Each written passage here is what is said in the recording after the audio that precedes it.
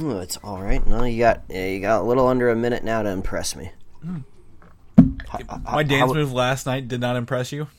It's not a bird, it's not a plane, it's Superhero Slate. It's a modern podcast where we talk about everything that's great, like movies, TV, superheroes. It's Superhero Slate. Oh yeah. Hello everyone and welcome to Superhero Slate, the show where we run down the latest superhero entertainment news. We love TV, movies, and superheroes, so let's talk it all out. My name is Chris Dillard. And my name is Mike Royer. And this week we celebrate the return of classic original Jurassic Park actors to the franchise. Okay, up next. Life finds a way. Kevin Feige is dipping his toes in the Star Wars universe. Ooh, I like that news. Yeah, he's down at the old Feige fishing hole, if you will. Guess what? Spider-Man can come play in the Marvel movies again. Mm-hmm. Everything's fine. It all worked itself out, and more. Well, Chris, long time no see.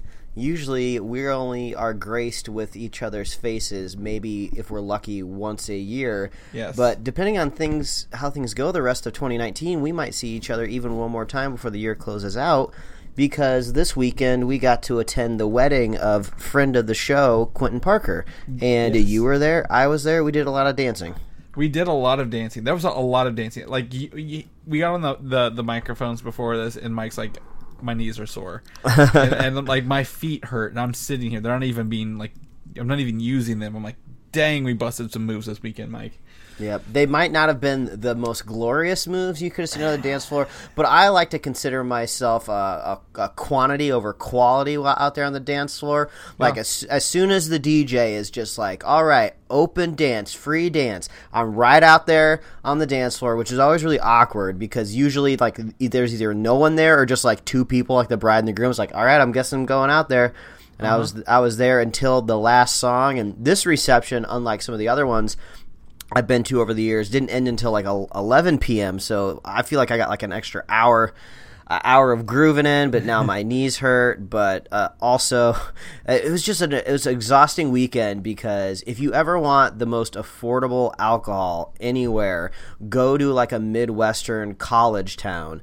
Because you're just in the middle of nowhere. The number one thing kids want to do is drink, and I felt like they were giving it away compared to like the big city prices. So I felt like I just kept drinking just because I was leaving money on the table if I didn't. So stocking up before he went home. Yeah, so I got some whiskey sours in me. We took you weren't there on Friday night, but we walked in and this bar's special was like $3 shots of Jaeger. So we're just like, all right, shots for everybody. It's gonna be like a drop in the bucket compared to like if we were trying to get these like downtown somewhere. But yeah, so it was a rough weekend for my mental state and physical state. But it was a great wedding. Congratulations to Quentin and his new wife, Allison. And hopefully we'll all get together again soon to go back to Comic-Con like we did earlier this year. Yeah. I was going to say the last evening I spent with Quentin was actually dancing at the bar with the live music at Comic-Con. Oh, yeah, at a bar in San Diego. And then before that was your wedding. So I mean, I just party with Quentin whenever we're in the same place. We just can't stay away from each other, huh? Yeah. It was a good time though. I had a really good time. Everything was lovely. They went with the unconventional route with a taco bar for dinner, which was really cool. They also had a nice choreographed dance. So they put some work into that. So. I appreciated the entertainment. Man, it's been a day. It is. Well, I mean, so we left each other like 1 a.m. today, Eastern time. You had to get up and drive to the airport, which is not close. Yes, drive to an airport, get on a plane. So I very much apologize for the mouth flatulence into the microphone. I personally hate that kind of garbage when I'm listening to the podcast, but I'm still decompressing. I just got out of a metal bird in the sky, so I promise I'll keep those to myself. Yeah, so we less than 24 hours we were together, and now we were contemplating, do we do a show this week? Do we take a break? But then the news happened, and we were like, well, we got to do a show. So I guess this is it. I mean, I don't have anything else, this week. I mean, it's been one of those weeks, Mike. It's just looking forward for the weekend, I can give one recommendation out there. I haven't delved into the Lupin the Third kind of universe. You might be familiar with it. It's an anime that's just been around forever. It's kind of like, I don't want to say like the Simpsons of anime, just because the Simpsons is a totally different category, but like they've been like remaking and making like Lupin the Third like movies and like series for just like decades now. There's like 24 movies or something like that. And I believe there's like a new series coming out soon, and usually it has a pretty high pedigree. Like lots of people that have worked on the show have like gone on to other things that people like, or like new series attracts really talented people who like kind of want to work on something that they grew up watching. But I had never watched any Lupin before. Like I was very familiar with what the character looked like. I understood that he was a big deal and very important to the kind of that history of animation. So on Netflix, you can catch a fully dubbed version of Lupin, and I suppose you could turn the subtitles on too with the original Japanese track if you're one of those people. But I watched my first Lupin movie, which was called like Cagliostro or something. The Castle of Cagliostro. Yeah, it's like an early like Ghibli movie before Studio Ghibli was formed, I believe. I don't know the history 100%. So it was really cool getting to watch that. Lupin's kind of like this awesome combination of like he's like a criminal / spy, but there's also some like there's a little like goofy animation mixed in there where like some cars or like vehicles will defy physics, because animation's fun like that. So go check that out on Netflix. It was a really fun, really tight, entertaining movie. So I don't know how to spell it, but just search Lupin, Lupin, on Netflix, and you'll see some stuff pop up. Or that's the thing about it. It wasn't that Studio Ghibli. It was the guy who created it, Miyazaki. It was his first theatrical movie before he created the studio. But I mean, if I remember correctly, that's like a late 70s, early 80s film. Yeah, and it's not; these are not recent things. So that's and really cool. And it still holds up. It's beautiful. Obviously, like a movie kind of that old, there's a little bit of like sexism, but it's just like it's very light and it just feels within the time. So you can look past that a little bit. But yeah, it was fun. It was a romp. So I'd suggest that. Yeah, I would say I forgot. This week, I don't like watching a lot of TV shows or what live shows or whatever they are.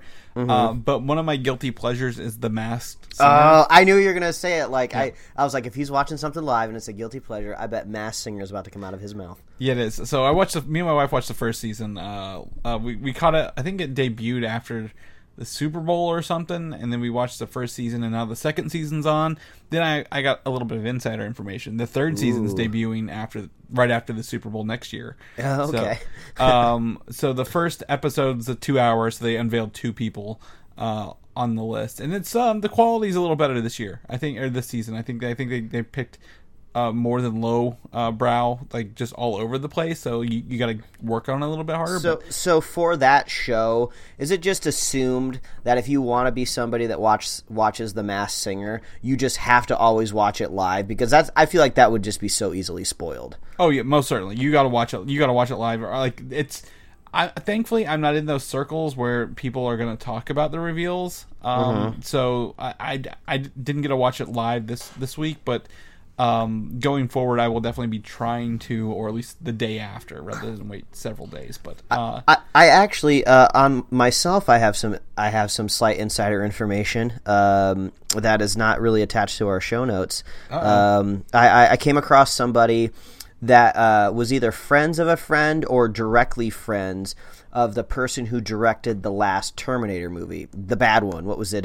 Genesis. Yeah. And so I heard like a secondhand story that one of the producers on that film was like the son of the president of Oracle, which out there, if you're not familiar with Oracle, it's like one of the biggest like computer software companies on the planet. So this like basically child was like bankrolling most of this movie, and I guess considered himself like an art director. So he was like standing over the director's shoulder the whole time. And usually in Hollywood, you can't like tell the producer or the money people know, or you'll just get fired, depending on what level you're at. So I guess the director did not like the quality of the film and is embarrassed that his name is on it. So take that with what you will, because maybe he thought the movie was good, came out, nobody liked it, and then it fabricated the story. I don't know. It's a secondhand account, but it's always fun coming across these like random stories out here in LA. It's just like, oh yeah, I guess I never really thought about that angle of it. Well, the only thing I know about the director of Terminator Genesis is the same director of Thor: The Dark World. And he had the same exact things to say when he was done with that movie as well. Oh, so, he did? Okay, so maybe this is just his go-to excuse when he fails. Yeah, he had he was, when we, I don't think we were doing this whenever we were not doing this when this came out, but we talked about it. He did a game, he was known for doing Game of Thrones before that episodes, which we were like, that sounds great. That's fantastic. And then didn't really translate over to movies very well. So basically what we're saying is we're going to be on the lookout for the next thing he directs, and if it ends up being bad, we're going to go fishing for that excuse. If he pulls it out again, I'm just going to have to put it on that guy. It's just like, you know what, that's you. If you just can't get along with these people, you can't make a good movie. Yeah. Actually, his next movie is called The Many Saints of Newark, which is a prequel to The Sopranos. What? Okay. It comes out in 2020. Oh, well, I guess he's an HBO guy then if he's working on Game of Thrones. I wasn't a Sopranos guy, so I probably won't watch that. But yeah, I guess we both have some insider tracks. Didn't the guy who played the Soprano, didn't he die? James Gandolfini? Did he? Oh, I don't know. I'm not the man to ask about James Gandolfini. I didn't watch the Sopranos. Yeah. Looks like he did, but anyway. But yeah, so did you say looks like dead? Looks like he did. Okay, he did die. Yes, looks like he did. Sorry if we shattered anyone's day today. Yeah. This is not a normal state of mind when we're recording, so we straight up. But apologize. you know what? Before I forget, before we segue into the Joker, I gotta let everybody know, depending on when you're listening to this podcast, we are mere just day or days away from being able to socially eat candy corn, because it will be the month of October. You can finally eat that delicious candy that I actually truly unironically love. Finally kind of within, I would say, the respectable realm of fall. So get your candy corn ready. Chris wants me to bring it to the movie theater, throw it in my popcorn. I actually think that's a great idea. So he thinks he's punking me, but I'm all about that. So I'm not. I just want to see this photo, like this video of you dumping this into your popcorn. Candy corn season is upon us. So that's my last PSA before we get into the news. I told him this yesterday. I about bought him candy corn at Walgreens to take home with him to eat when he got back on the 1st. So the joke has become real at this point. So, like many things. Remember those old jokes where I said you used to like the Turtles movies? I thought about the Teenage Mutant Ninja Turtles. I thought about those movies the other day, and I still reflected on them positively. So people use the Michael Bay punching bag for those movies, but they forget Michael Bay produced those movies. Someone else. I don't remember who directed them, so that doesn't help my case here. But those are still solid movies. Go watch them. Go in with like basically no expectations, and you'll have fun. Yeah, the guy from Jackass is the voice of Leonardo. Yeah. So. But anyway, things that are going to get you in a different state of mind, like we're in, is probably watching The Joker next week, Mike, because it is out in theaters. It's not looking like it's going to be a happy-go-lucky superhero film or anything like that. Looks like it's going to be one of them tragic, make you feel bad, might win an Academy Award kind of film. So. But it's coming out in theaters this week. I know I've seen a lot of stuff on all the news sites, social media. People have already got the reviews out. They're watching it this week, early screenings. So if you want to go in clean, avoid everything as possible through this week. We're going to be doing again a review episode next Sunday on this. So we're very excited to do that. It's our first one since the last Spider-Man movie, and that feels Like, it was years ago now at this point. Yeah, that's like ancient. Spider-Man has moved on from traveling across the ocean, and now he's promoting a United Airlines safety videos. I wasn't expecting that on my United flight back to the Midwest, but I guess there's a cross-promotion between United and Sony. So I guess maybe that was their fallback plan in case the Marvel connection didn't come through. We'll just produce this with United. Mm-hmm.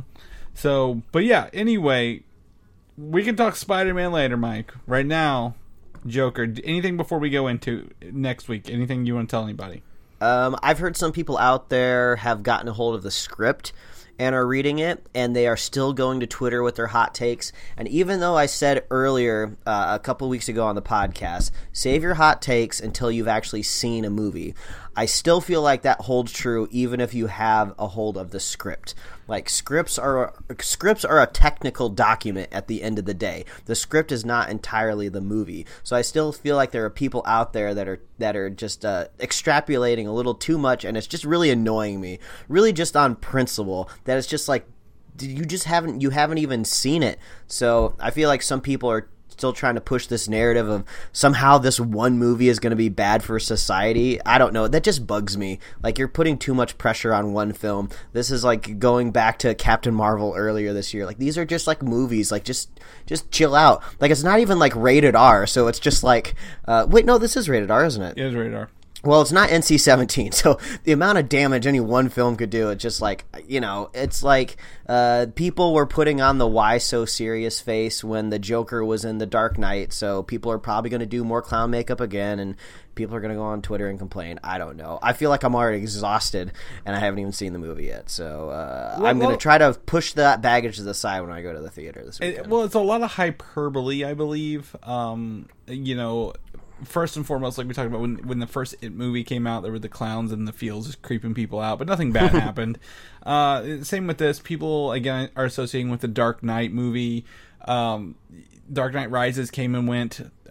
Batman versus Superman came and went. Justice League came and went. Nothing's going to happen at all. And if so, it's not because of this movie. I will tell you that right now. So I just want to be perfectly clear here. I'm not like one of these people that are just like, the PC culture is too crazy, blah blah blah. It's like, I think the PC culture is exactly where it needs to be. Stop saying mean things about people. This is a totally different principle of just like, you can't look at a cheeseburger and say this cheeseburger is bad for people and it tastes awful if you haven't taken a bite. Well, I think that's where I'm at right now. Well, it's like the Impossible burgers and stuff like that. People are like, well, they're not healthy. Their point's not to be healthy. They're just plant-based, but taste and have the same bad for you values a regular hamburger is. It's just not made with real meat. So, I don't know how we're talking about hamburgers now.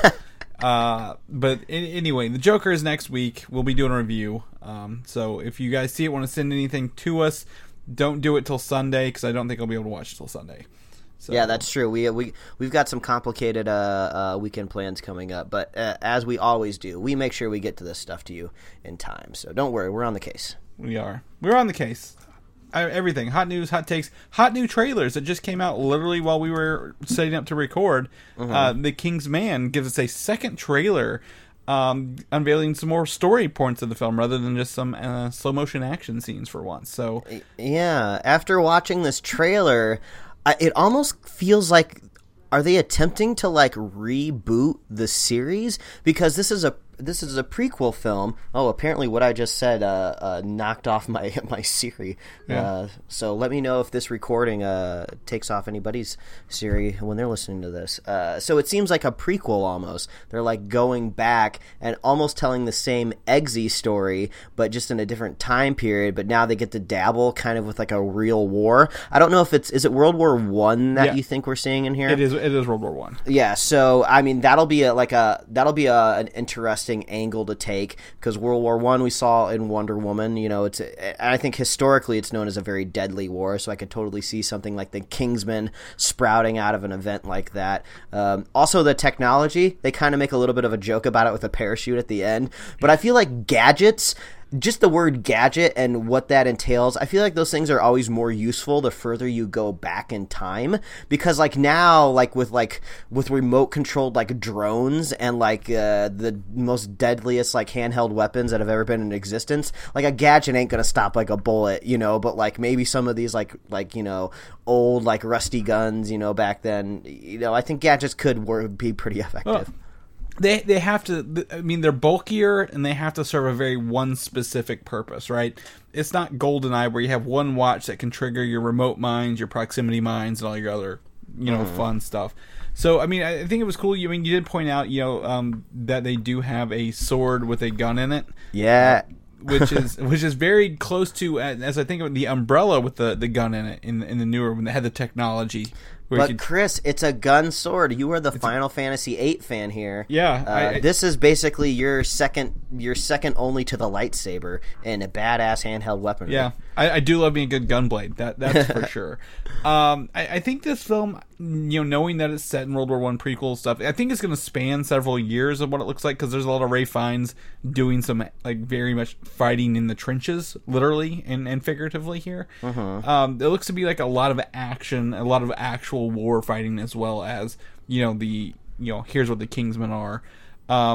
Rhys Ifans is the villain there. He plays the Rasputin character, and he looks creepy and looks kind of fun. He looks just of time too. Like he'd feel a little out of place if it was present day. But I was like, yeah, this dude looks like a villain. Yeah, and he's got the accent. I mean, he literally feels like the villain from the beginning of the Hellboy movie, who was also Rasputin, who was like dealing with magic and stuff from World War II. Oh yeah. But I mean, he looks like he's gonna have some stuff up his sleeve as well. A lot of people, but I'm interested in seeing where this goes and how it plays out. I know, you know, again, we're very split on how the second one is, but a prequel's a pretty safe space to kind of go into, I feel, on this one. So it looks fun. I like a good period piece. So. Yeah, I'm loving the vibe. I'm all on board. Yeah. So Kingsman, second trailer just debuted right before the show. Check our show notes. Click the link. Jurassic World is now going to have spanned 6 movies by 2021, Mike. 6 Jurassic Park movies. With Jurassic World 3, we'll have the return of the first Jurassic World director, Colin Trevorrow, directing, and he's finally brought back Sam Neill, Laura Dern, and Jeff Goldblum to the same movie. Yeah, and we've been told that these will be prominent roles, which I assume is a way to say we're not going to Jurassic World 2 you with Jeff Goldblum, where he just came in for half a day and sat at a table. So that makes me excited. I asked you before we started recording if you had seen the short film that came out, because I forgot exactly when it came out. It was like, I think it was Saturday or a Sunday. I think it might have been the after we recorded last week, possibly, because it was like a Monday when you could like watch it during the day. But that was pretty cool. That was kind of a way to get people back into like, oh, remember these Jurassic World movies that made a bunch of money? Here's like a 4-minute short film. So that kind of invigorated me a little bit. And just coincidentally, the previous week, I had watched the original Jurassic World, which is still a really fun movie. I don't think I need to return to Jurassic World 2. Didn't really like it that much, but you just got to remember at the end of that film, the dinosaurs get loose in, I would assume, if it was North America, right? I don't remember if it was like the Pacific Northwest or what region. Let me drop a bombshell. I didn't see the second one. Oh, okay. Well, there you go. Spoilers. Well, I mean, I know what happened. Like, I know, they're selling the dinosaurs on the black market or something, and yeah, the dinosaurs are, you know, they're out of the fence. They're out there. So I'm assuming with Sam Neill, Laura Dern, and Jeff Goldblum coming back, they might be kind of retreading on a similar story point with Sam Neill in Jurassic Park 3, where there's some dinosaur havoc happening, and what do? You go back to the people that have had history with dinosaurs in the past. Now, Sam Neill is important in Jurassic Park 3 because he was familiar with Jurassic Parks themselves, not necessarily because he was a dinosaur expert, but now he's got like all of this experience under his belt. So I'm really excited to see all these people come back. I hope it's just magical. I want to see these people on screen again. Well, Laura Dern is the only person who hasn't returned to a Jurassic Park movie since her debut. Well, no, wasn't she on the phone in in Jurassic Park 3, like she wasn't really in the movie, but she was on the other end of that satellite phone. Well, yeah, I don't count it. I don't count it one bit. Well, you can, you don't have to count it because you don't really have to count Jeff Goldblum in the Jurassic World 2. They both showed up for like 4 hours and got paid. But Goldblum did all of Jurassic Park 2. Oh, yeah. Well, I mean, that's a totally different scenario. Yeah. So I count that one for him. Like, him and Sam Neill both did their time round 2. So to have her back and see kind of what Ellie Sattler brings to the table is going to be interesting. I would imagine she's going to bring a lot of compassion because she was always like compassionate side in that Jurassic Park movie. You know, she saw the sick Triceratops. She went right into that poop pile. She wanted to stay with it when the storm was coming. So, you know, she might be the one like telling Chris Pratt like, don't shoot that dinosaur. Yeah, I mean, maybe taking care of like some of the friendlier ones along the way, or finding out the weakness on some of the hybrid ones they've done.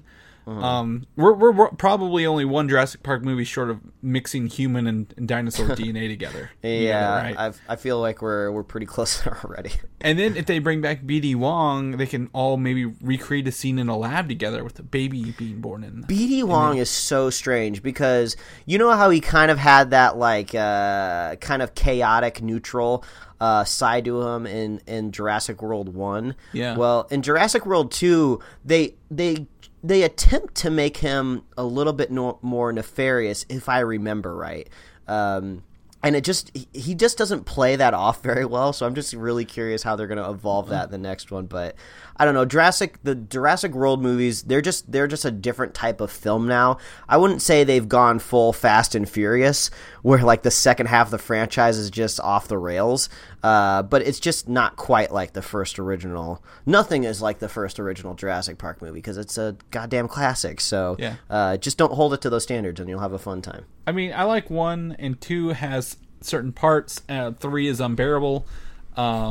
So yeah, I mean, it's a roller coaster of a ride. That's for sure. Yeah, when I was talking to my wife about this news, I was like, I hope they do some sort of subtle homage where they ask Alan / Sam Neill if he's had any more dreams about dinosaurs recently, to just mimic to the part where he dreamed about the raptor saying his name. I would appreciate a callback to that, but who knows? We'll see if it happens. Yeah, maybe they'll bring back the kids. Tim and what's her face? Oh, I would die to see that. That'd be great. They're like the heirs of their grandpa's thing, so they gotta come in and do like some boardroom stuff and be like, we're in charge now. Honestly, they should have been in Jurassic World 2 because there's a lot of shoehorned like legacy, who's inherited the park stuff or all this IP in the Jurassic World 2, and it's all sloppy. It would have been so much easier if they brought those kids back. It's the guy who plays Babe's owner, right? Yeah. Mm-hmm. Yeah, the guy from iRobot. So I see. I know stuff. I just haven't seen it yet. So I just don't want to watch the Brachiosaurus or Brontosaurus like die in the end of the pier, man. It's all pixels, Chris. You'll be all right. I know, but the feels. Just get me in the feels. Anyway, I really like Jurassic Park 1, so I'm really glad to see these guys come back to it. They have really good chemistry on screen. Mm-hmm. They really work together well. So, and maybe we'll get another stupid, sexy Goldblum moment. That's what we're all hoping for. Star Wars news here. We got several bits of Star Wars news to talk about today, believe it or not, because as you know, Friday, may or not know, Friday was Force Friday, where they reveal a bunch of like toys and other things all at once. Oh yeah, I forgot about that. It's like either May the 4th or it's like a toy holiday. Last weekend it was Batman Day. I can't keep track of this stuff, Chris. Yeah, well, you were traveling, so I'm not going to hold it against you. But one of the biggest things to come out this week is that Kevin Feige is producing a movie for Star Wars with Kathleen Kennedy. I like that idea just because Kevin Feige is a finite resource, which sounds crazy when I say that because you'd think like, oh, well, then why do you want it? You're stretching him too thin if you put him over to Star Wars. But he's a creative resource, and like a creative person needs to be moved around a little bit. You can't have them fall into ruts. This is why like things like muses exist. You know, you have to keep the creative mind healthy and playing around and challenging it. So if he gets to jump over and do like a Star Wars project, I'm totally fine with that. It helps him just play with different universes and play with a different toy. So I'm down with Kevin Feige playing with Star Wars a little bit. Well, what's fun here is that the reveal came from Alan Horn, which is one of the Disney boards or whatever, I think the COO, and he says that they're helping pursue a new era in Star Wars storytelling. Mm-hmm. Well, as we know, The Last Jedi is the last official The Rise of Skywalker is the last official Star Wars movie, right? Mm-hmm. Until those unannounced 3 movies in a few years. So what if they're like, you know what? We've wiped the slate clean with all this old Star Wars stuff.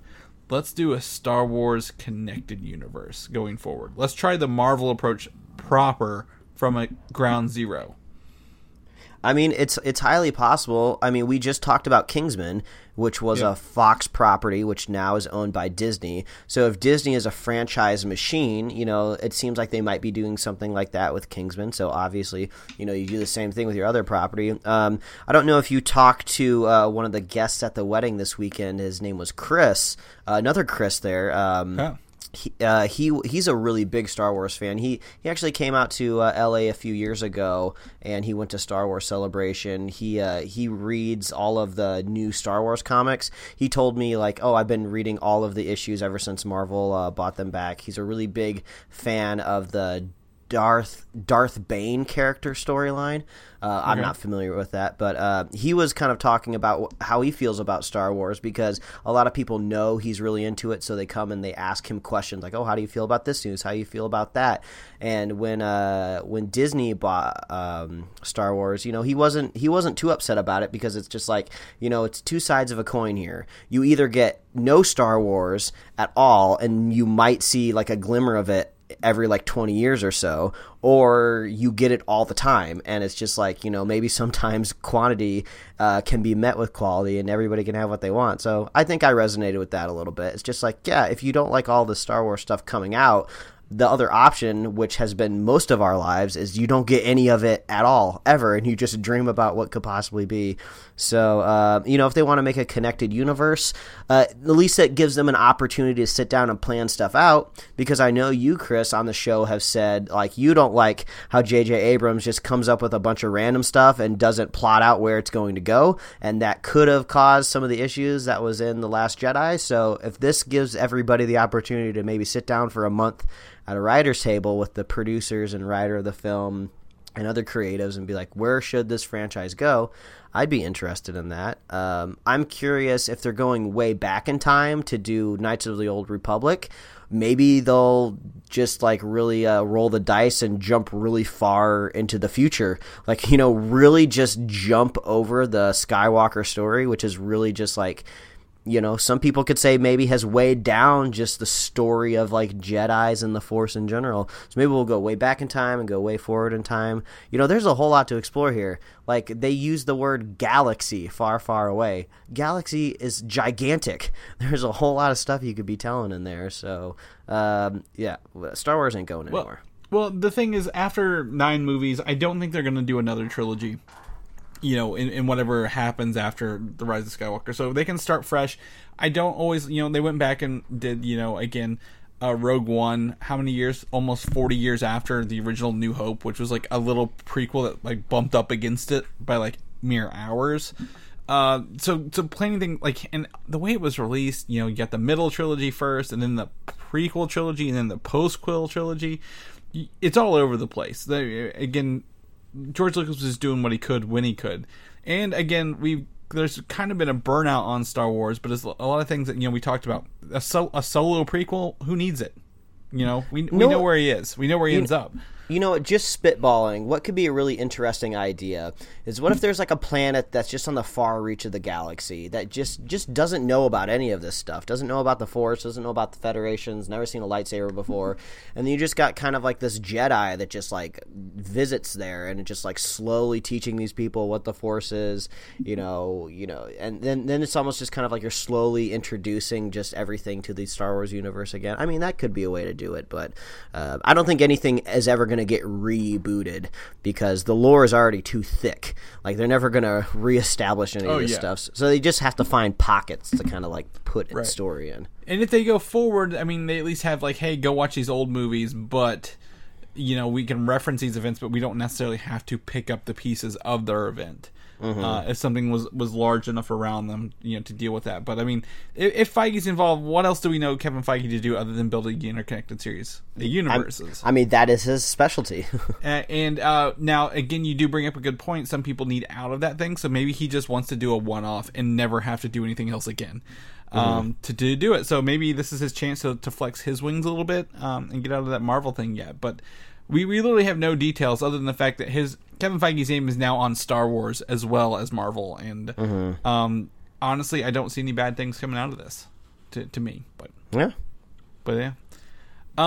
So the other thing, some of the other stuff that came out of Force Friday, we got the Rise of Skywalker. We got a couple images of Kylo Ren and the Knights of Ren. Oh, I see here. So you got to take a look at some of these people who may or may not be some sort of metal band that perform. Whoa, Chris, have we already marked off something on our bingo card with these images? Because I believe one of our spots was really weird Knights of Ren weaponry. And so if I look at this first poster, all right, looks like we got like a sickle here, but it looks like it was pulled out of a dumpster.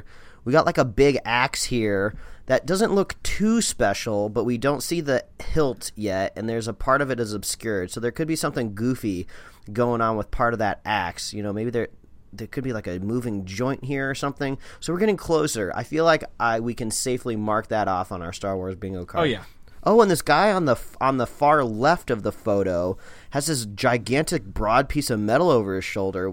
You only see a very little bit of that, and there might be a little bit of, is that a mace or a shoulder pad? I don't know. There's got to be a goofy weapon here. That's all I'm saying. Well, they're going to be used in ways we don't expect them to be used, Mike. No one's just swinging a battle axe in a realm of blasters and lightsabers. So one of these might be rocket powered. That's what I'm guessing. But there's the Knights of Ren and with Kylo in the background. But then we also get another cinematic look at the Knights of Ren here. That's kind of more of a shot from the movie to see them in colored, and they're really menacing. They've got a vibe about them. I'll tell you the truth there. So I'm excited to see them in action, and rather than just a flashback in the first J.J. Abrams movie. Yeah. And maybe an explanation of where they were in that last movie. Because it seemed like Kylo Ren was going through some shit, and he maybe could have used some backup. So, I don't know. Maybe they're on a secret mission that they couldn't talk about. Yeah, I guess it all depends on how they could get there. Simply because didn't The Last Jedi literally take place a few hours after the end of the first movie? Because they were all on the run from the big Empire cruisers, so... I guess you could say that. So they may have not had time to get there. This is, it's the whole Avengers thing. Why doesn't Tony Stark call Captain America and Thor? Well, it took place over like a day, so that's probably why he didn't do it. But lastly, we have the Empire cover. Empire does all these covers. There's some connected covers as well, but we get to see Rey with the lightsaber from The Last Skywalker, Luke's lightsaber put back together, and then Kylo with his helmet also put back together. There's probably some metaphor in there about these guys putting things back together and going with that.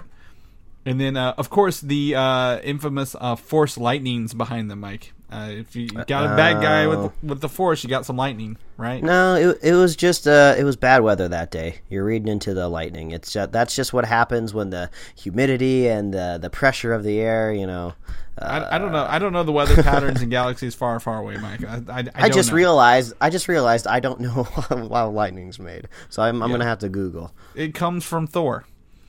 He makes the lightning. So again, Star Wars. It's been almost a year. It's been over a year and a half, I think, since the last Star Wars movie, Mike. It's time to get hyped again. We should be getting a proper trailer soon. Yeah. I'm still guessing we're hitting October. If we get one in October, the other one will be November to say tickets are on sale. If not, it'll just be the tickets are on sale in late October, early November. But the Star Wars hype is real. I very much think it's real. What do you think? Absolutely. The hype is always real. It just takes time. We've had a little sour taste left in our mouth, depending on who you are and how you feel about the previous installments we've had since The Last Jedi. But the closer you get, you always get excited. I mean, it's a movie about laser swords, and you're always a child on the inside. Well, some of those things, I think, they're also a lot of the Star Wars movies are samey, so it's hard to get hyped for the same movie again. Because we get Marvel movies 2 to 3 a year, and I'm like, well, I never feel burnt out. You know, so and I'll say this again and again: the music and the special effects are always top notch, AAA, like best in the biz all the time. So you're always going to have that, even if the story sucks. So there's always something to look forward to. Exactly. Like I mean, I can hear the pod racing sounds in my head, but I don't want to go watch the movie. Like that guttural sound, like where it goes like when he slows down. Yeah. Oh man, I love that sound design, soundtrack. It's all good, man. Yeah, it's a good. Yeah, Star Wars. The Obi-Wan series has added Deborah Chow, who is one of the directors for The Mandalorian, to the whole series. So, okay, cool. Moving right along, they've also hired Hossein Amini, who's known for writing the show The Alienist and also the movie Drive. I like Drive. I'm a big fan of Drive. Drive is great because it's just it's very minimalistic because our main character doesn't talk that much in the film. So there's a lot of talent when it comes to writing and directing that type of story. So yeah, he's got some chops. Yeah. So yeah, definitely gonna be looking forward to this one. Maybe a minimal dialogue thing. A lot of old Obi-Wan hermit years. Well, I mean, if he's by himself, unless he has a volleyball named Winston, who's he going to be talking to? You know, so he's going to be alone wandering. He's got a football, and he painted up like Yoda. And people are just going to look at the football and be like, "What's that?" And be like, "I don't know." It talks weird. Yeah.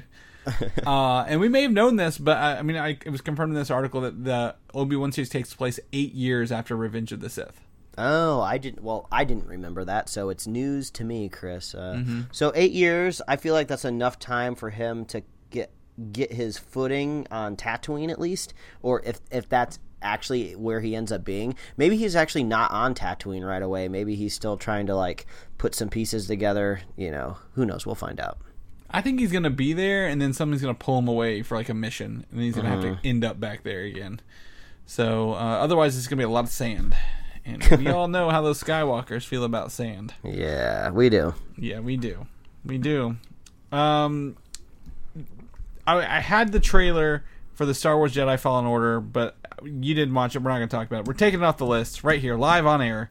Instead, we're going to switch gears over to a video game series called Uncharted. Mike, have you played the Uncharted games? Yes, I'm working my way through Uncharted 2 right now, and it's been very fun. Yes, I've been playing Uncharted 4. It's the first one I've ever played, thanks to a friend and listener of the show, Andrew. And for this movie, they've again cast Tom Holland as the main character, and they've added Travis Knight, the director of Bumblebee, as the director. That is great news. This is like Bumblebee news like twice in the last month because we're getting what's her face for Haley Steinfeld for the possible Hawkeye series, and Bumblebee's a great film. Go watch it. I think it might be on Amazon Prime or Hulu. No, I was going to say HBO. It's streaming somewhere, I believe, so you can just like go watch it and check it out. It's a fun addition to the Transformers universe, and it's just a solid flick. So this is good. This is good news. I feel like this is a really good fit. And after like really engrossing myself in Uncharted for the last couple months, which it doesn't take months to beat these games. I'm just very slow, but they're great to just kind of like pop on and play and then turn off. So yeah, I'm down for this. Funny thing, I use our site that we always use, Just Watch, to look this up. It's on Epix. Oh, okay. Yeah, you can't watch it then because no one has Epix. Sorry, everybody. Yeah. Yeah, you need a subscription to watch it on Epix. Otherwise, you can buy or rent anywhere else. We also pulled out the Just Watch app at like 12 in the morning in a bar today. So, kudos for us for doing that. That's just the type of people that we are. We are. But yeah, so I mean, people like Bumblebee. It's a good movie, good people. See this as a win. Hopefully he stays around. I think this is like the fourth director they've added to this movie. So maybe it'll get made this time. But speaking of Tom Holland, the Spider-Man saga is over for now. God, I didn't realize how gigantic the Spider-Man section was in our show notes. Man, a lot happened with Spidey. Yeah. Long story short, we'll give you the TLDR at the top. Okay. Sony and Disney have reached a deal to make another Spider-Man movie, and he gets to appear in one other Marvel Cinematic Universe movie at this time. I feel like this is where I insert the shocked Pikachu face, because it's like, oh, wow, really? They were going to make another Marvel Sony Spider-Man flick because the other ones made so much money? Yeah, it was, again, we contended from day one. It was all just puffing. They were all puffing their chests, walking around. Well, Spider-Man was me. And they're like, no, Spider-Man was me. Yeah. They all worked it out. Great deal. Probably the greatest deal of all time, Mike, as some people would say. So Disney, instead of getting 50%, and Sony, instead of 5%, because Disney asked for 50, Sony was giving them 5. They met in the middle, 25% equity. There you go. That's just textbook bargaining, our negotiation right there. Like, if you're going to a car lot, if you're just negotiating terms of any sort of deal, you request high because for something you think that's going to be possible, and then you go down. If you when you were like a kid and you had parents, like I feel like I've done that before, where you asked like for the moon, they're like, no, we can't do that. It's like, okay, well, I'd be fine with just this, like I need $50. I gotta go out this week with my friends. I'm not giving you $50. Well, could you spare $10? And that's all you really wanted was 10 to begin with. So classic negotiation tactic. I'm fine. It worked out either way. It's not like it's going to make my ticket for the next Spider-Man movie more expensive, so I don't care who gets what money, Yeah, and then also Disney will help co-finance the film this time around, I think, which is, or Sony, whoever financed the film last time is splitting it down the middle, which makes it even for everybody. Because Disney, although they only get, like, say, Spider-Man 2 made $1 billion, right? So they get a paltry $250 million for their work. That's fine, but if Sony bankrolled the whole thing, that's not too bad. So if they're half and half, these movies usually cost about, $300 million probably when it's all said and done. Great.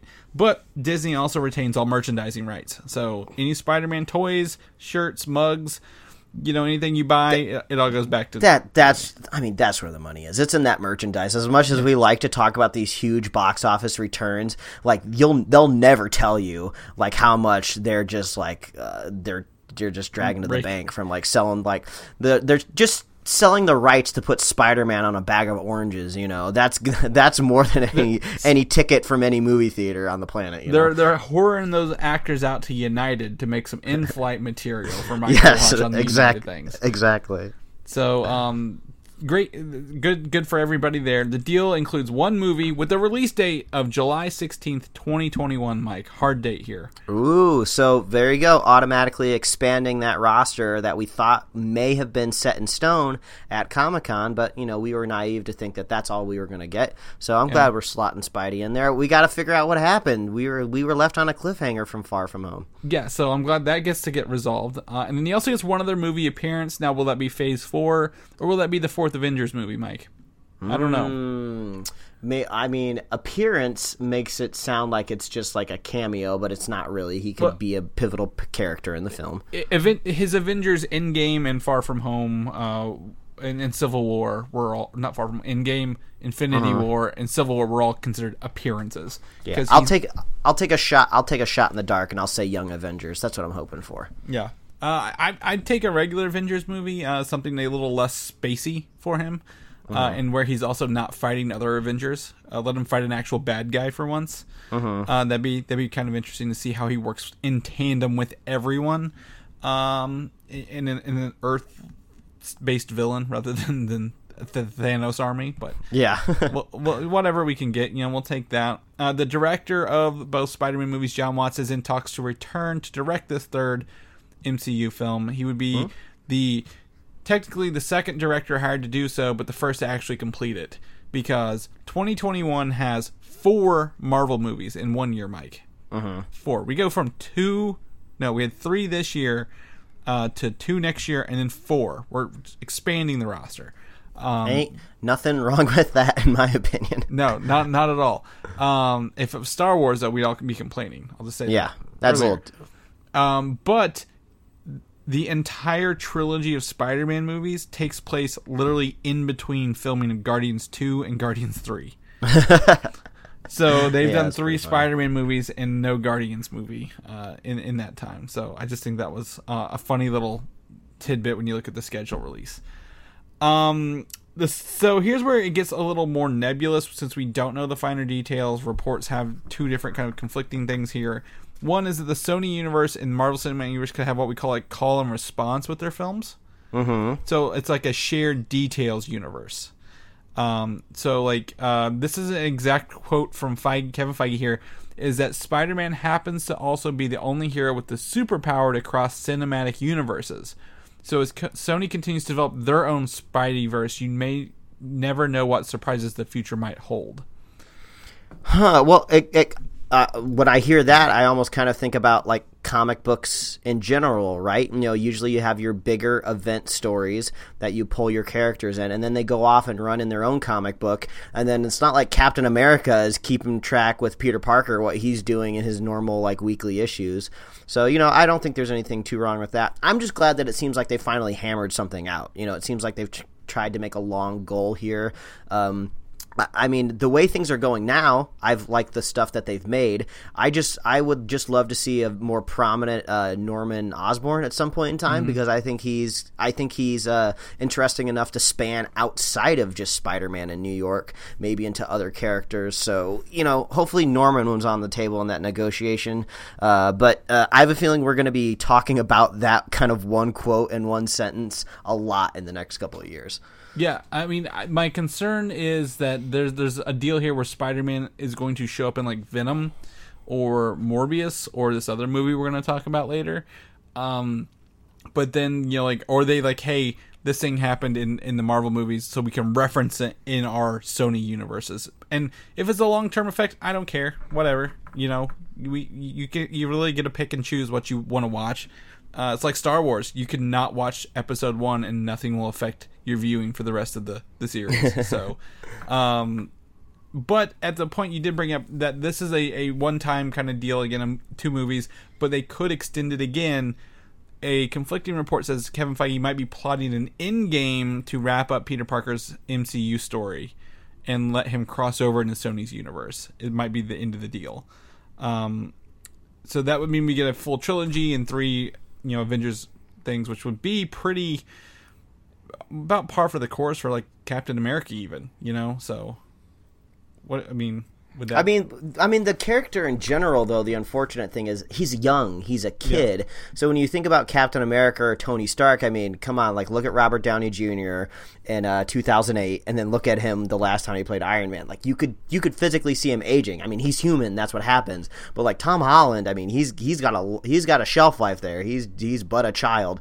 So it would just be weird to just be like, oh, Kevin Feige is going to put him in an Avengers movie, and then at the very end he's going to have some sort of monologue where he's just like, I can't be doing all this Avengers stuff. It's really stressful on my psyche. I'm just going to go off and do my own adventure. So see you guys never. Sorry. I mean, he would do it more eloquently than that. But well, he could fall into another universe. Yeah, like into the Spider-Verse. I don't want him to fall into another universe. Like if Tom Holland is playing Spider-Man, I always want the possibility for him to show up with other Marvel characters, because I mean that's the whole point of like universes and these characters. But so couldn't that work if he falls into, again, worst case scenario here, the Sony universe, right? Mm-hmm. And then in like 5 years, they're like, all right, you know what? We're not making any money, as much money as we thought. Marvel, you can have him back. So they're like, oh, he comes back from this universe. He finds a way through. And then he's just an older Spider-Man. Yeah, so when you're saying universes, are you saying like universes within the MCU? Like, oh, he fell through a wormhole? Yeah, or are you something saying, like that. Fell through a wormhole, but that wormhole was the Venom universe. Yeah, I mean, possibly. Whatever they need to do is just don't make it concrete in the public. Just always leave the door open, because if you shut it, it gets harder when you go back to that negotiation table. Like maybe we are just hearing that possibly because Feige and Sony just like are like, hey, we're friends, we're good now. But don't cross the line, because we always have this on the table that we could pull this away. So, you know, who knows? In 5 years we could be talking about all this again. Yeah, just to wrap it up, Disney, buy Columbia Pictures. Just buy it. Just straight up buy it. So, I think Far From Home, my digital or my physical copy arrives this week. The Daily Bugle News has a website now with the new J. Jonah Jameson on there, so people can go check that out if you want to as well. Yeah, I heard that is there some sort of like short film with J. Jonah on the new Spider-Man release? I don't know what that was. I don't know if it's a short film, but he's got some of the news clips that they filmed. Okay. So, I don't know. We'll figure it out. We'll definitely check into that. On that regard, though, also in 2021, kicking it off, I believe, that year, Shang-Chi and the Legend of the Ten Rings. Again, I call this movie. I'm going to always bring that up. But the filming is going to begin November 1st in Sydney, Australia. So, production's already beginning on the Eternals. Black Widow is supposedly done. Eternals is currently in production. Shang-Chi's will kick off in November. That means by this time next year, Spider-Man will have already been done filming pretty much again. So and then what was the other? Doctor Strange will have to be filming right after that. So my recommendation is to go on Twitter and follow Simu Liu, who's going to be playing Shang-Chi. His Twitter's really funny. I don't know if just once he got cast in a Marvel movie, like their PR machine took over his Twitter account and they're just like really good at it, or Simu Liu just has like really great social media presence on his own. But his Twitter's really funny, so go check that out. Yeah. So get to know him before he becomes the master of martial arts, for sure. Some sad news for people here. Ghost Rider series is no longer moving forward at Hulu, citing creative differences. And the classic phrase. I use air quotes very heavily here. You can't see them, but I am. But rumors before this, earlier in the week, were that Ghost Rider, they're wanting to use Ghost Rider in the MCU later in, possibly Phase 4, Disney Plus show, something like that. So, of course, that could, impact any television appearances. The other report I read today is that the Marvel television may be focusing more on animated things going forward rather than live action. And Ghost Rider is just one of the first casualties of that. Yeah, well, I was there's a whole lot going on over at Hulu, so I'm not surprised that this just got canceled. Maybe not strategically, but strategically character-wise, but just like we got too much going on. We're trying to launch Disney Plus over here. We don't need all this other Marvel stuff happening at Hulu, even though we kind of already own Hulu. I guess if he went MCU, it seems like they might dump Gabriel Luna, because it feels like by the time they got a movie going, Gabriel Luna might be in their rearview mirror a little too far. I thought he was a cool version of Ghost Rider, but I feel like maybe they'd go back and try to do the classic Ghost Rider with the motorcycle, because that's probably been far enough removed now that they could bring back the skull and motorcycle, kind of like the classic look.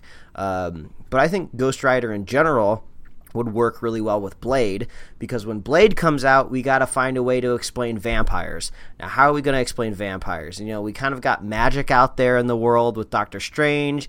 I mean, magic is not vampires, factually. If those things were real, they're not vampires, but they all feel the same realm, if you will. Well, so, if you kind of bring in Ghost Rider, he's kind of dealing with like demons, and those could cross a lot easier. So I feel like those two characters teaming up at some point in time would be a dream. I mean, it's already happened in the comic books. It makes so much sense. Well, you tied in, like I said, Doctor Strange in this multiverse of madness where he does deal with demons regularly.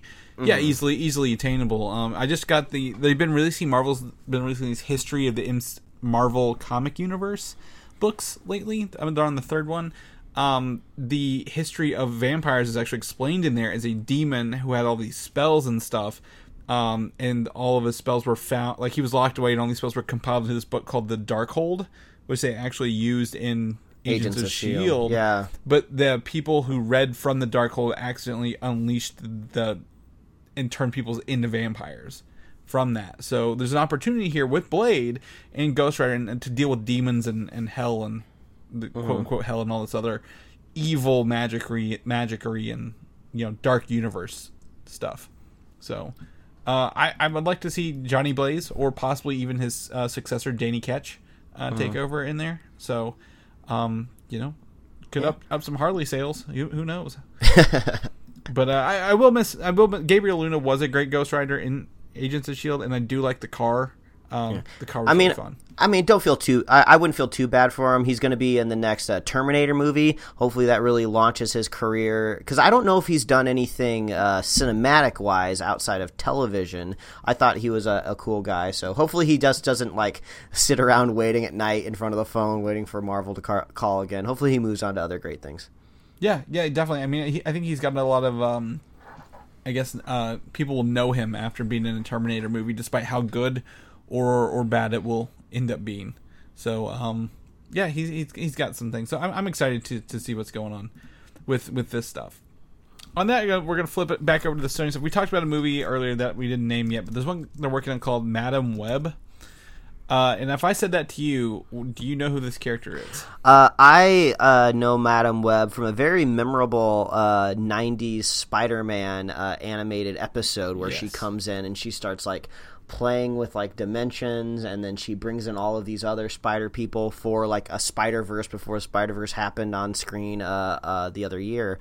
So that's what I think. I think multiple Spider-Mans when I think Madam Web. Exactly. And Collider is reporting that the Morbius writers for Sony are going to write a live-action Madam Web film. And if you remember watching Into the Spider-Verse, when they go through the dimensions, there's all the spider webs connecting all the dimensions. She's in the middle, usually controlling those webs. So I think this is, they're just trying to pull it into a live-action version rather than the animated version. So you know what? No, in my opinion, the animated version is the superior version. So if they're gonna do Madam Web, which just seems very obscure for her own film, go ahead, have the balls, and what you're gonna do is make that movie half animated, half live action. You're gonna pull Tom Holland's Spider-Man into an animated Spider-Verse movie, and Sony could do something that's like I've never really seen on screen before. I mean, we've had things like Who Framed Roger Rabbit, which has a little bit of that crossover, but it's a little bit more of a gimmick. They could have the cinematic masterpiece where you're jumping from like the beautiful Spider-Verse world animated to live action, and hell, it could be like that scene in Inside Out, or that scene at the end of Enter the Florpus and Invader Zim where things get crazy and all the animation styles change. Like, just go balls to the wall, because no one's going to care about Madam Web unless you got Twitter or you got Facebook or Instagram out there like freaking out because they're going to do like this crazy new adventurous thing. So that's my wish. That'll probably not happen. Yeah, probably not. My thing is, Medea, she's psychic, she's clairvoyant, she has access to multiple dimensions, but what the hell, like, you've never see her by herself, so what is her point by herself? You obviously, even your pitch, you need Spider-Man to make her work. Yes. So how do you, what's the point of having the solo movie? Is it just the premise is she's at the larger portion of a new Spider-Man type movie? Or something else? I don't know, but it's definitely a weird place to be. My backup pitch would be, if you have to attach her to a Spider-Man-like character, maybe bring in Ben Reilly, like the Scarlet Spider. Maybe like she could be maybe she could be not like a mentor, but maybe she could be kind of like helping him deal with his like humanity and what it is to be like a person if you're like a clone. And then at least she gets to do her like pulling the strings thing, and she also has a Spider-Man counterpart. But but you can kind of try to differentiate it, because that's a really awesome Spider-Man character that we've yet to see is the clone of Peter Parker, which might be a little out there for a cinematic universe, but that's my backup pitch. Yeah, there's some opportunities here, but she has to have Spider-Man to work. You can't just be like, well, here's Madam Web. Hope she has a good day. Her last name is Web. Spiders have webs. What's the point of like, at least with Morbius, you could say like, oh, he's like a vampire and he can go do cool vampire stuff. Like, what is Madam Web gonna do? Yeah. Well, there was a secondary Madam Web who had a different name, but yeah, it's why. What's her point? I don't know. Maybe she's friends with Aunt May, because we kind of got that. Got that kind of weird connection where like Aunt May seems to make a lot of female friends, and they kind of like wink, wink, nudge, nudge. A female-led Spider-Man movie, but it's like with a bunch of old ladies. Sponsored by the AARP. Oh my God! All right, third pitch. We got 3 pitches out there. And the last one's the best, but we only want 10%. That's all. Yeah. I'll take 5. No, Chris, you asked for 10, so they have to bargain. They have to negotiate down, and then we'll get our 5. Oh, damn, you're right. Okay, 20. But yeah, but speaking of female-led things, Arrow is also doing the same thing, doing a female-led spin-off series focusing on the one of the newer characters, Mia Smoke, who's like the future Green Arrow in the Flash Forwards, and several of the other 2 people who play Black Canary in the show as well. And this is at the CW, and they're supposedly working on a backdoor pilot for it during Arrow's final season.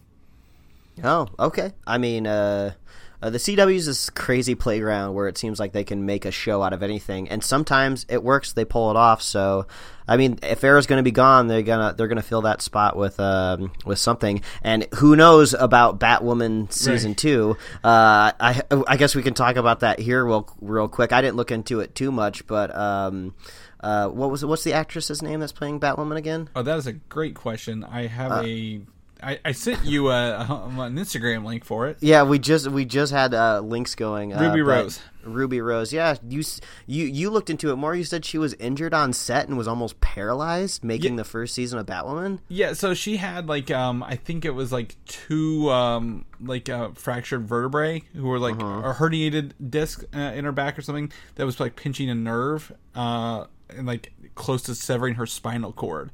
And you sent me, what was it, a tweet or something? Or from a picture of a tweet? From Movie Bob Chipman.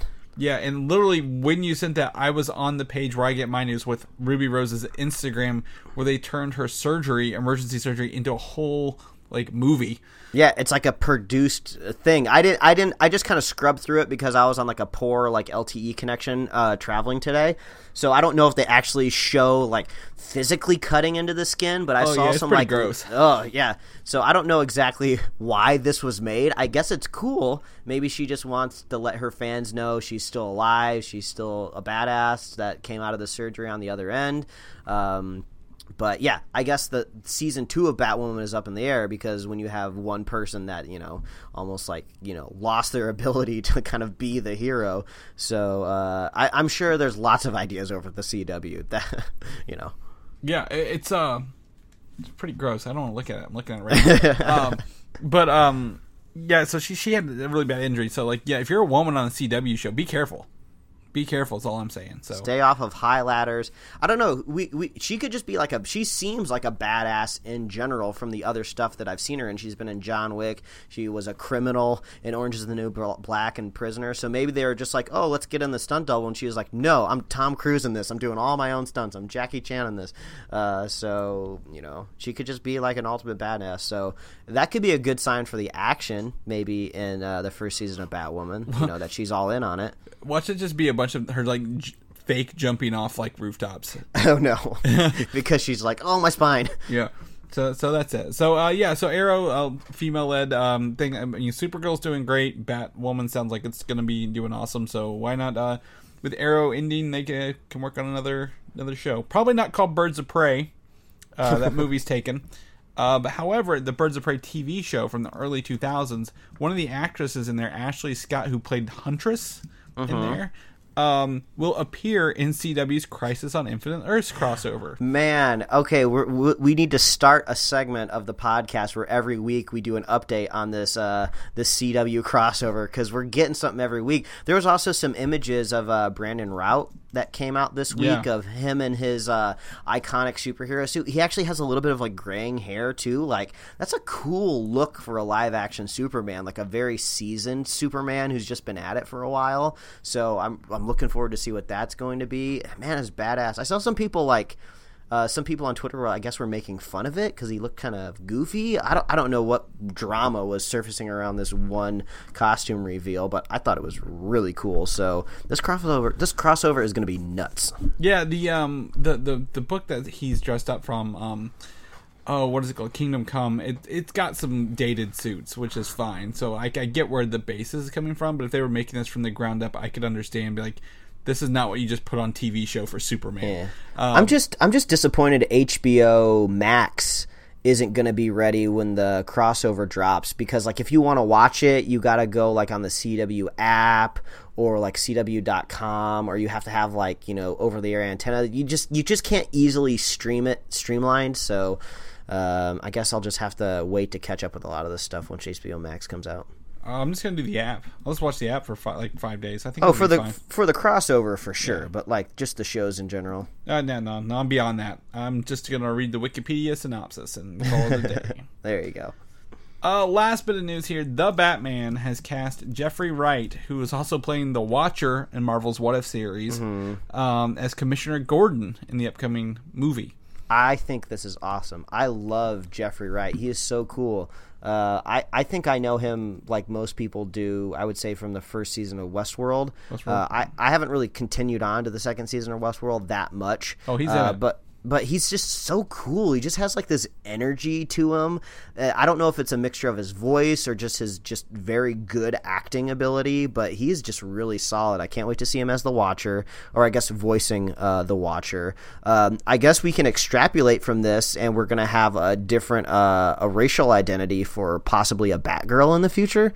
Or, Batgirl. I was thinking I had Batwoman on my brain. So I think that's really cool to mix things up a little bit. And I like to think about some of the butthurt sections of the internet, like when the news that Superman could possibly be black. I think we talked about that like last summer or something, and people just lost their crap. You know, people like that are just they're the worst type of people. So it's nice when they show their head, so I can just like block them, like, nope, blocking you.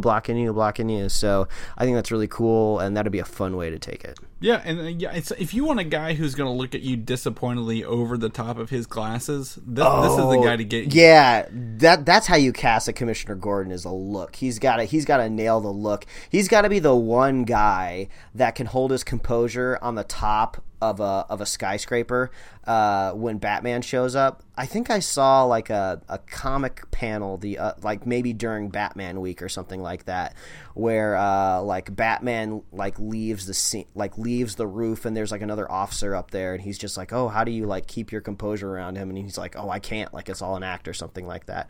So I can imagine Jeffrey Wright like being able to go toe to toe just like just mentally with the Batman on a roof. So that'll be cool. Yeah, which our other Commissioner Gordon was played by, who was played by, what is his name?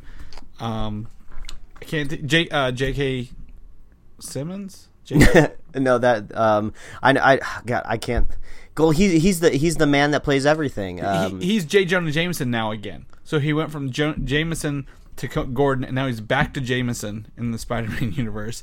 And then Jeffrey Wright is going from Marvel's The Watcher to this. So we're doing some hot swapping in the nerd community. And lastly, Jonah Hill is also in talks to play the Penguin in this upcoming Batman. You know what? I think he should play the Riddler, because I saw that news earlier this week, and everybody just jumped to the Penguin just because of the man's general shape. Well, you know, which is fine. I won't get too critical of people jumping to that. But I feel like we haven't seen like a really decent Riddler here yet, and I think he could nail it. But were you thinking of Gary Oldman? Is that who you were thinking of? No. I was thinking of the guy who literally played it in Batman v Superman. Oh, okay, gotcha. Which I forgot. I think it's J.K. Simmons, right? Yeah, I forgot that film existed. Yeah, exactly. Well, he was in it for just a minute, just long enough to not be in it ever again. And so he was like, you know what, I'll go back to Marvel. They got consistent movies, right? And then he was in it, and then they canceled it almost. Yeah. So it's been a wild ride. But I don't think they're choosing Penguin because I think he's literally in the talks to play the Penguin as it is. But the problem is he wants twice as much as what they're paying Robert Pattinson, who is the lead character. Do it. Jonah Hill is like, if he's not Academy Award winning, he's Academy Award nominated, I believe. He's put a lot of work into Hollywood. He's like a director too. I mean, this man is like a seasoned person in the industry. Like, if you want Jonah Hill in your movie, I think just by the definition of paying people what they're worth, I think that makes your movie even that more prestigious, if you will. If this movie has literally a dozen villains, like The Long Night or The Long Halloween, does he deserve twice as much if he's only a portion of it? I guess you got a point there. So it's like, how much are we doubling here? Are we doubling like a huge feature cost? You know what, Chris? The whole theme of this podcast has been about negotiation. He's saying double just so he can get 25% more. So he can get a quarter of it. Okay. We'll remember that in the back of our heads the next time we hear all these crazy negotiation stories. Like, this is just the process. Well, this is what you learn when you listen to Superhero Slate. Well, when I go buy some snacks at the theater this weekend when I'm watching the Joker, I'll see if I can negotiate with him as well. Be like, you know what? I'll give you $1 for the popcorn. No, he's like, no, it's $8. All right, hear me out. I'll give you $2 for the popcorn. $2 right here, right now. I'll walk away. You don't tell anybody. But you have to put the candy corn in it for me. Yeah. And they're just like, who are you? Get out of here. Yeah. Wait, you have candy corn? We're gonna have to ask you to leave. No outside snacks. So, all right. Well, I think that's our show. It's late for me. It's dinner for you, and it's time to get going, Mike. If people want to know what we're up to, what we're doing, where they can listen to that review next week, where they can find us at. Oh, it's so easy. All you got to do is visit superheroslate.com, and that's the best place you can find all of our show notes and where you can follow us. You can follow me at Mike Royer Design on Instagram and Twitter, and you can read my webcomics at pickledcomics.com. Chris, if people want to catch up with you, where can they find you? You can find me on Twitter, Valdan, Valdan, or Instagram, Valdan87. You can slide over to Comic UI. I will be going to GalaxyCon, I think, at the end of October, November, whenever that is, in Louisville as well. So if you're going to be in town, let us know. If people want to know where they can listen to older reviews of us, maybe our Far From Home review, Mike, full of spoilers. Where can they find all of our old shows at? Well, all you got to do is make sure you're subscribed. You can go to Apple Podcasts, YouTube, Spotify, and more. Hit up superheroslate.com to get our awesome show notes. So we talked about some pictures of magazines and first looks of Knights of Ren. We got the Kingsman trailer in our show notes, so check that out. And you can like us on Facebook, follow us on Twitter and Instagram. Get merch over at superheroslate.com/store. We love hearing from you. Reach out. If you go check out Joker this coming weekend, send us your thoughts about it. And we're going to record the show on Sunday, so we like to know what you guys think before we go into these reviews. Gives us a little bit more context on what you guys want to hear. And if you want to be a super fan of this show, it's so easy. All you got to do is share the show with a friend. Share the show with a buddy, and we will be here every week, even when we're out of town for weddings. We come back and we make it happen. That's our best advice we can give people to newlyweds, is to share our podcast with them. You know, listen together. It's the best possible gift. Yeah, it is. So I think that's the fastest we've ever wrapped up the show, Mike. That means we got to go, and we'll catch you guys next week. All right, bye. Thanks for listening, and don't forget to subscribe. There you go. If you ever needed to know. Now I know. And no one's at the battle. G.I. Joe.